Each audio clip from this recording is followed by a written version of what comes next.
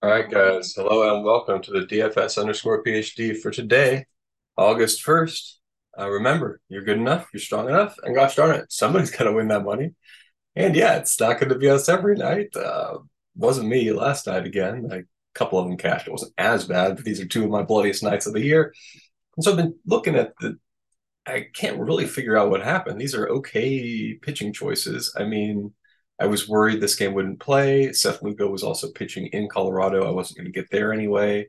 But most of the pitchers, I mean, Abbott screwed up, Stroman screwed up. But really, when you got four of your six biggest pitchers, okay, Nelson was a mistake, but he was for upside, right? And so the upside didn't happen.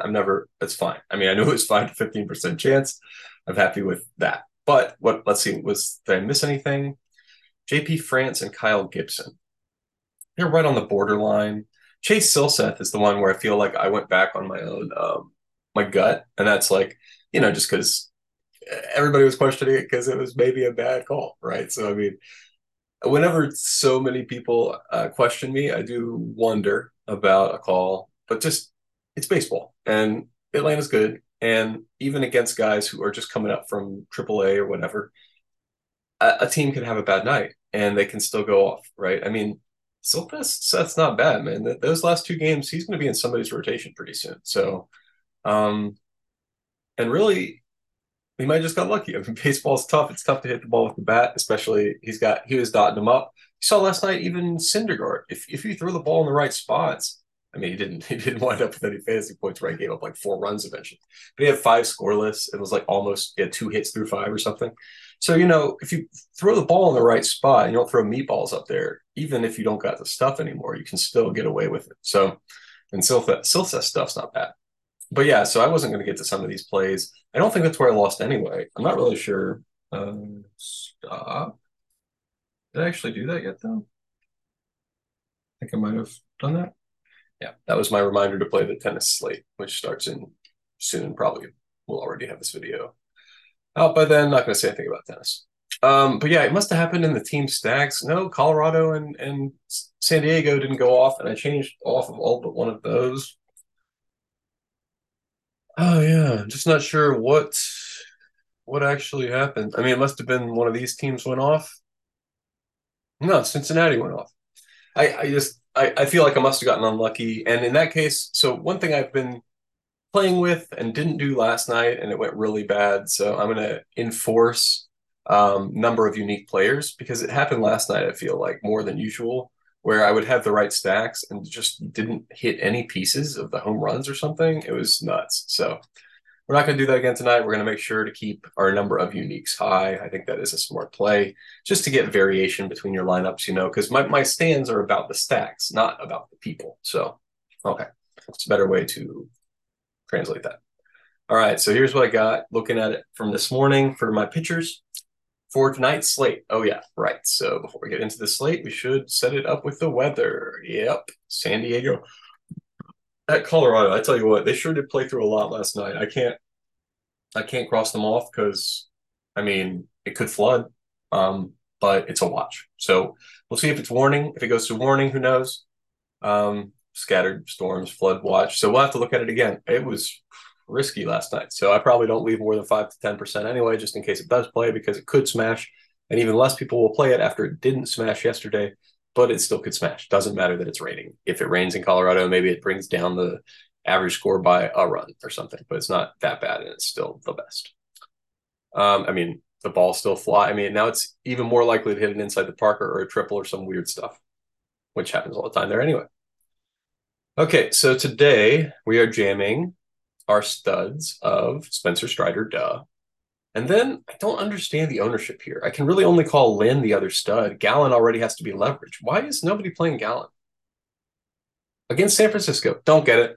Don't understand it. He's expensive. Is this it again? Like, are people really doing that this year? That's fine. I mean, hasn't worked out for me 2 nights in a row. Don't care at all. Still 100% fine and 100% sure that playing an expensive pitcher for leverage is great. If that's why we're getting him at 12% against San Francisco, who, and I say it every night, but go to the list. You can Google it yourself. I'm not making this up. They're really bad at strikeouts. They're going to strike out 9.44 times tonight on average. And this guy's not bad at getting strikeouts. Zach Gallen, how many are we expecting from him anyway? we're expecting 6 strikeouts over 5.8 innings.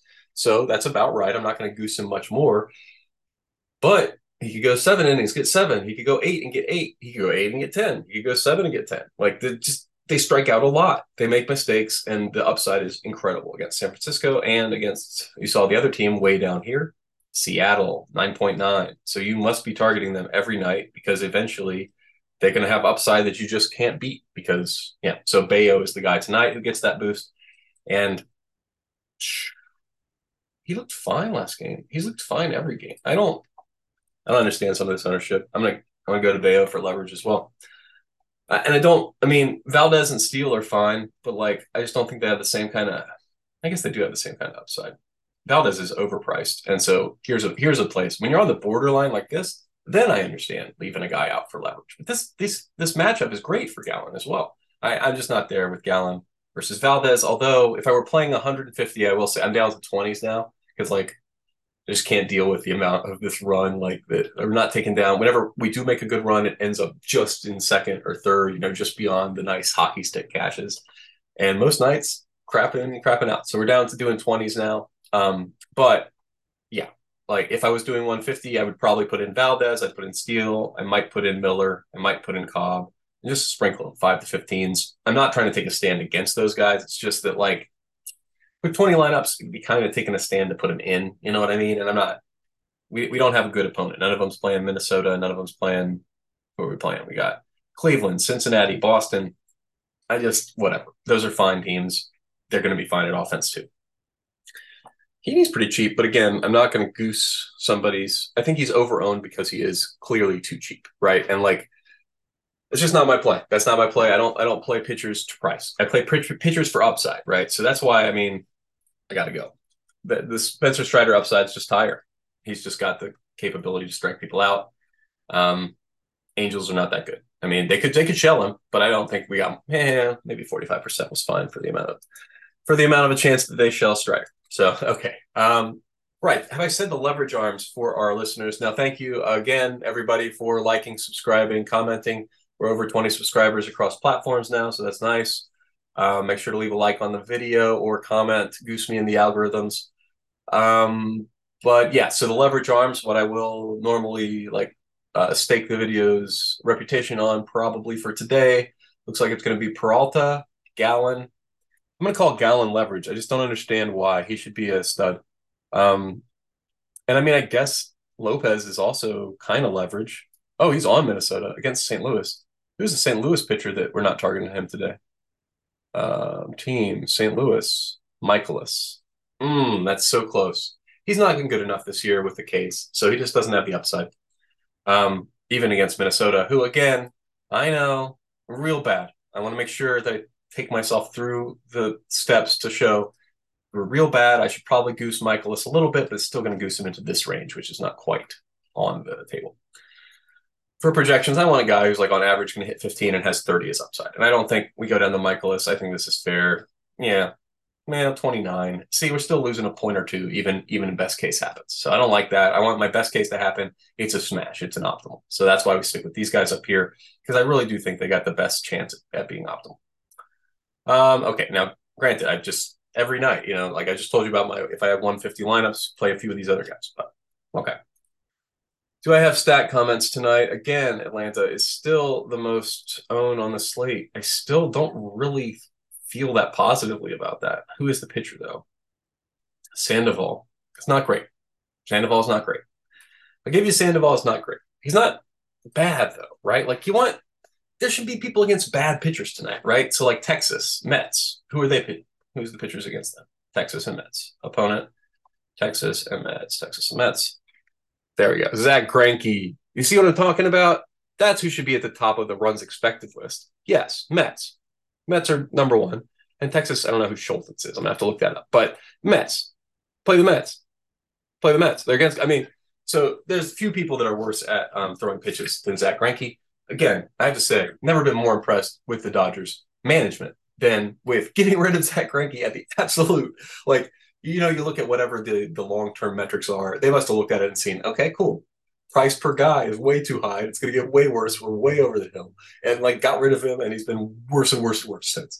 And right now he's a full meatballer. So Mets are Mets are number one on my leverage stacks or stacks of stuff, whatever it is, list. And then we'll just the rest of them. I mean, Atlanta and Texas, I guess. Atlanta's fine, but I'm going to put Texas and then Atlanta. And then I'm going to look up Schulten's. I think he's just a new guy, and he's not very good. So that's why, and Texas is a very good stack. And Atlanta is still a very good stack. I'm definitely not taking them off the slate. I just feel like it's a little bit over-owned versus like Greinke. Sandoval's not great, but he's no Greinke. I mean, Greinke's like a zombie contract at this point. Like, you just got to keep putting him out there because that contract's going to eat you up either way. Okay. So let's see. I also don't understand anything about baseball contracts. So some of you who may understand them better than I do, that might not be right. I didn't see anything at all I liked here. Yeah, the gross slate today. Play Taco Tuesday WNBA stuff, I guess. Don't play baseball stuff. So bad. I'll let you know if they change anything, but right now, I mean, it's way before the slate. This is like 8:30. I'm about to take my kid to school. So it's a little earlier than usual by 2 hours. That's probably why there's not as much stuff on the slate. But either way, so keep checking my Twitter for that. Am I going to cross some of these guys off? Cleveland? Yeah, I think I'm going to cross off some teams. So it's a big slate. We got 14 games. I'm going to make some cross-offs. Angels against Strider. Might cross off San Francisco. Don't love that. Might cross off Oakland. You know how I feel about that. Wait, Lynn's on the Dodgers? Man, I got to pay attention more at the deadline. Hey, Dodgers. All right. So, yeah, then I'm definitely, yeah, okay. We got Rosario. I'd seen we got Kike, but I did not see that news. That is great news. Oakland's way up here. Yeah, okay, that's fine. I mean, they could chill him. It's hot out here, but I don't have that level of confidence. Angels are off the table. San Francisco's off the table for me with the current way I'm building. Why is Cleveland so low? What was that about? No, I don't know what that's about. Oh, Framber Valdez. Okay, we're not going to X out Cleveland. I guess that's a stand now. I didn't mean that to be a stand against Framber Valdez, but if we're really projecting Cleveland for 3.6 runs, I mean, yeah, they lost a couple of players. Did they trade away Ramirez? I don't think so yet. So I mean, they got guys who can hit the ball, and a few of them right in a row. And some of these like bad guys, like the younger guys on their team, are fine too. So I think you're just going to get value there rather than lower runs. So I'm not Xing them out. Who else though? I think I have some pitchers I still believe in up here. Yeah, Peralta against Washington. I'll X him out. Rodon against Tampa. Nah, not going to X them out, but I don't feel good about it. So Washington was another team I felt comfortable with. Even though, I love that Washington stack. I just think I don't believe in it today. And just like with Oakland, I love those teams, but they're not being underrated today. They're being overrated. All right, 10 more minutes. Got to go take my kid to school. So, and with that, we'll say you're good enough. You're strong enough. Gosh darn it, somebody's got to win that money. And I mean, regression to the mean wise, it's got to be us someday, right, guys? All right. See you tomorrow.